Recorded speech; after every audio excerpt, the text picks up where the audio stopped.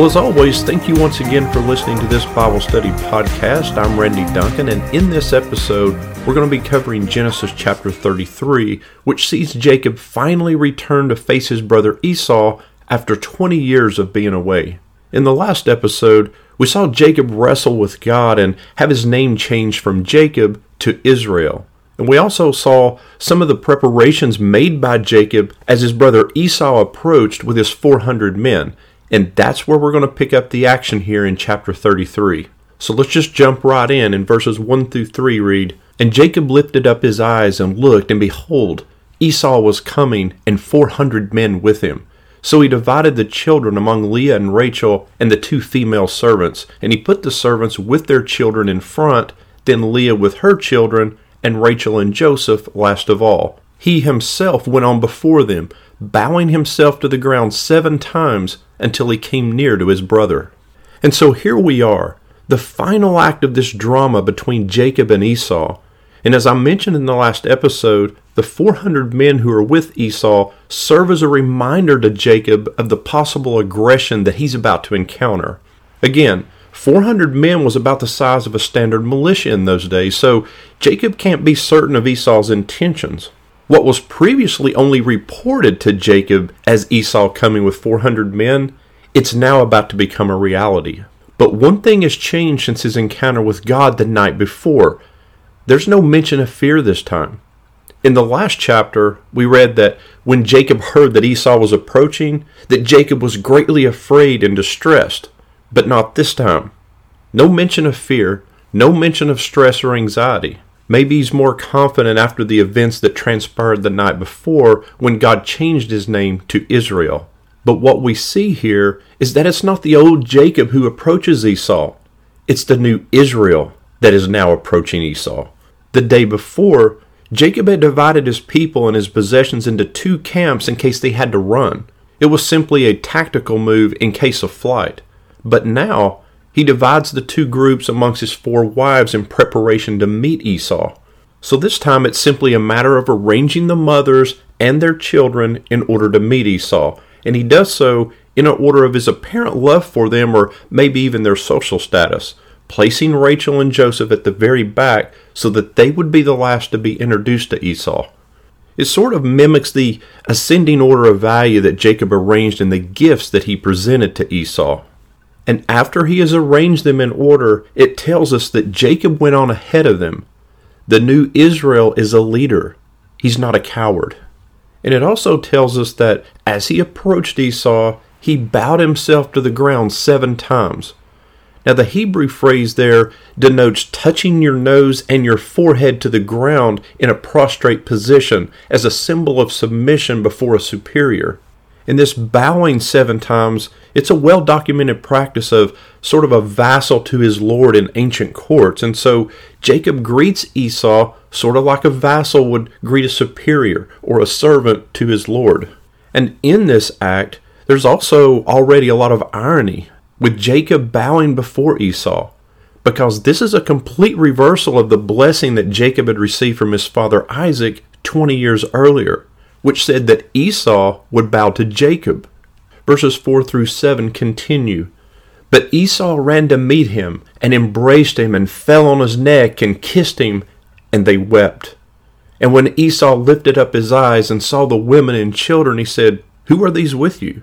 Jacob said, 'The children whom God has graciously given your servant.' Then the servants drew near, they and their children, and bowed down. Leah likewise and her children drew near and bowed down. And last, Joseph and Rachel drew near and they bowed down." And so for all of Jacob's fears, all of his anxieties, all of his worries, Esau runs to meet him and embraces him. And he kisses him. And they both wept. Can you imagine how Jacob must have felt? That sense of overwhelming relief, all of that pent-up worry and stress simply released.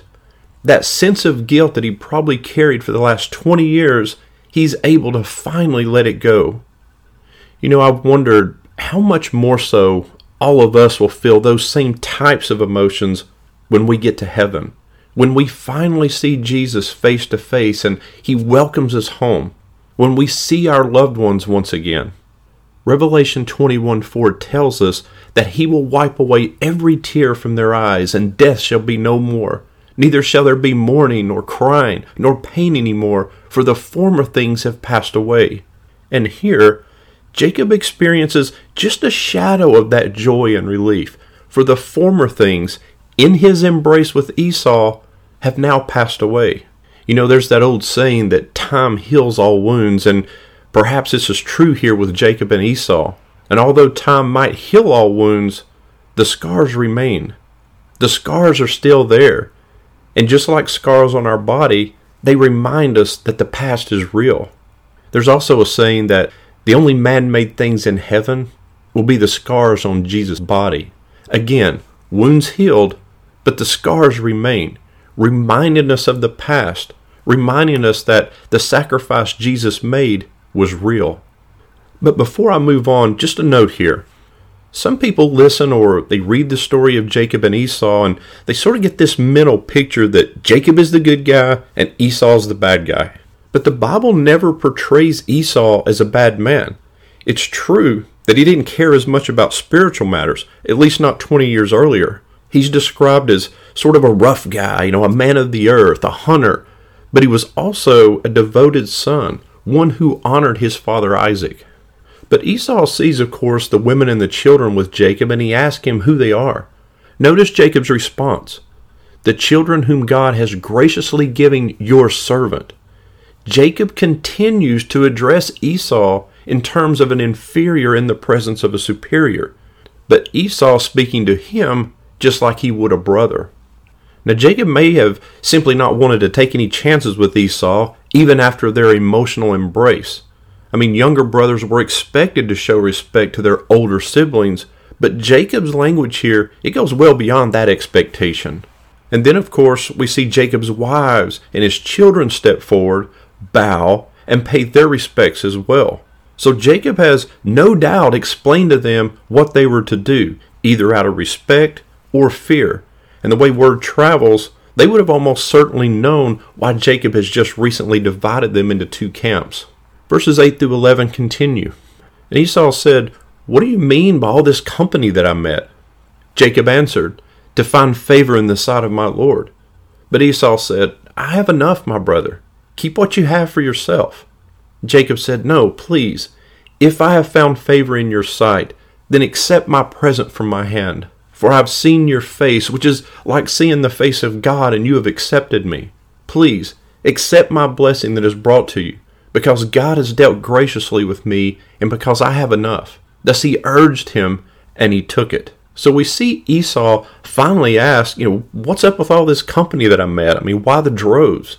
And Jacob responds, "To find favor in the sight of my Lord." And if you remember, honesty hasn't always been one of Jacob's strongest qualities, but here he answers very honestly, "To find favor in the sight of my Lord." And again, notice, he's still referring to Esau as his superior. But Esau responds by saying, "Look, I have enough, my brother. Keep what you have for yourself." In other words, I'm doing fine. I don't need your gifts. Keep them for yourself.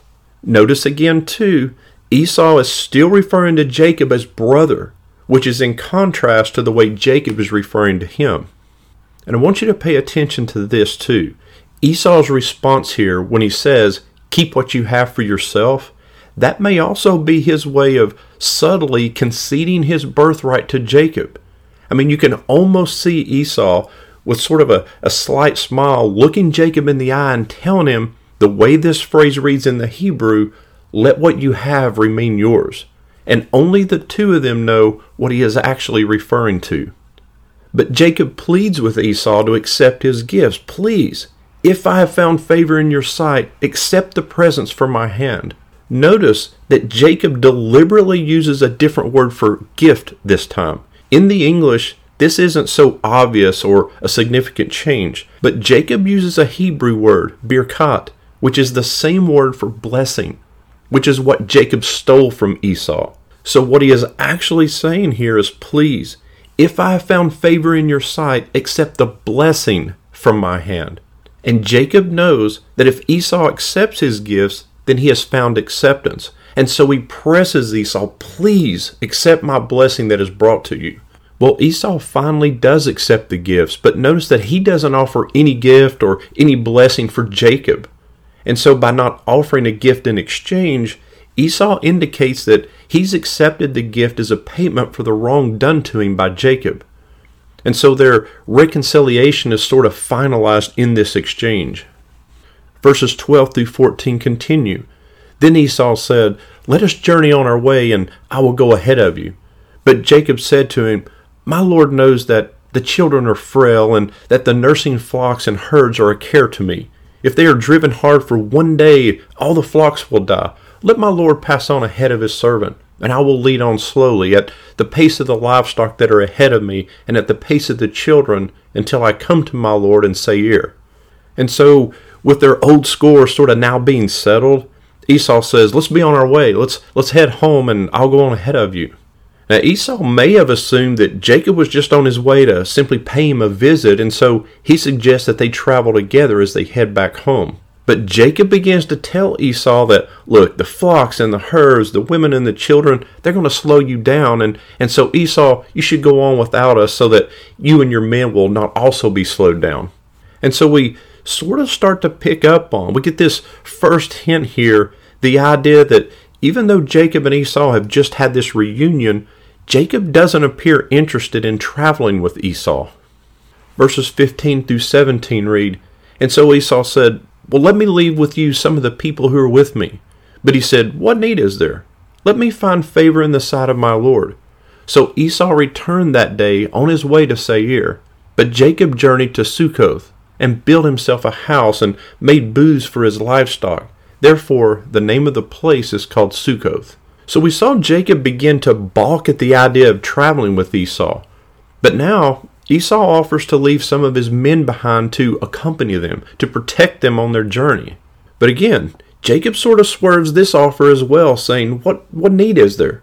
Let me find favor in the sight of my Lord. In other words, you're too kind, Esau. Thanks, but I'm good. Now, Esau is probably catching on at this point. And I'm sure he was smart enough to realize that Jacob is just trying to politely turn down the offers that he's making. But it also makes you wonder a bit why Jacob doesn't want to travel with Esau. Although they've reconciled, Jacob is probably still just a bit uneasy. Maybe he had his guard up, just in case Esau's welcoming was not genuine. And so, even though Jacob is certainly relieved and he's happy, he also thinks it's best if they just each go their separate ways. As Dennis Prager has remarked, the brothers have buried the hatchet, so to speak, but they both know where the hatchet is buried. It then tells us that Esau left and returned to Seir. And with this, Esau sort of just rides off into the sunset of the Bible. This is the last we see or hear of Esau, except for just a brief mention at his father Isaac's funeral. And as Esau leaves and heads for Seir, Jacob leaves and heads towards Succoth. In other words, he's heading in a different direction. Jacob, or Israel as he is now known, will live apart from both Esau and Laban. He had no intention of meeting up with Esau in Seir. And so the last 3 verses of this chapter, verses 18 through 20, read, And Jacob came safely to the city of Shechem, which is in the land of Canaan, on his way from Paddan Aram, and he camped before the city. And from the sons of Hamor, Shechem's father, he bought for 100 pieces of money the piece of land on which he had pitched his tent. There he erected an altar and called it El Elohe Israel. And so Jacob sets up camp just outside of Shechem. He doesn't go all the way into Canaan just yet, and this is intentional. And he stayed long enough so that it was necessary to buy some property, to build some booths and a house. This was his first purchase in the future land of Israel. And it's interesting because even though we don't know it yet, Joseph will eventually be buried on this plot of land. It also tells us that Jacob paid 100 pieces of money for the land. The exact price is given. However, in the Hebrew, it says that he paid 100 kesitah.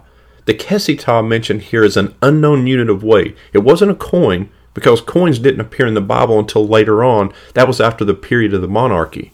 Now there's a tradition that the kesitah means lamb, because there was an extensive use of cattle that was used as a medium of exchange in these ancient times. But another tradition takes kesitah to mean a piece of jewelry or some fixed weight, but we just don't know for certain. Jewish tradition says that Jacob stayed there for about a year and a half before crossing the Jordan into Canaan. And some people think that he may have just been using the natural resources of that area to replenish what he had just given away to Esau. But he built an altar there, and he names it El Elohi Israel, which in Hebrew means God, the God of Israel. And so, as we wrap up this short chapter, we've seen the change in Jacob, from the deceiver he once was to a person who has been humbled, suffering under Laban for 20 years, someone who has wrestled and struggled with God, had his name changed to Israel, has learned how to speak the truth with grace. And we see Jacob, who was supposed to have his brothers bowing down to him, bowing down to his brother Esau. It's very humbling. But it's often during times like these where God sometimes humbles us so that we can then begin to be used by God. Proverbs 18:12 says, "Before destruction a man's heart is haughty, but humility comes before honor." Some of us are very stubborn, and we have to be brought to our breaking point in many cases, to have nowhere else to turn, to hit rock bottom in order to be humbled, in order to be open to hearing God's voice. But if we humble ourselves before God, remember James 4:10, which says, "Humble yourselves before the Lord, and He will exalt you."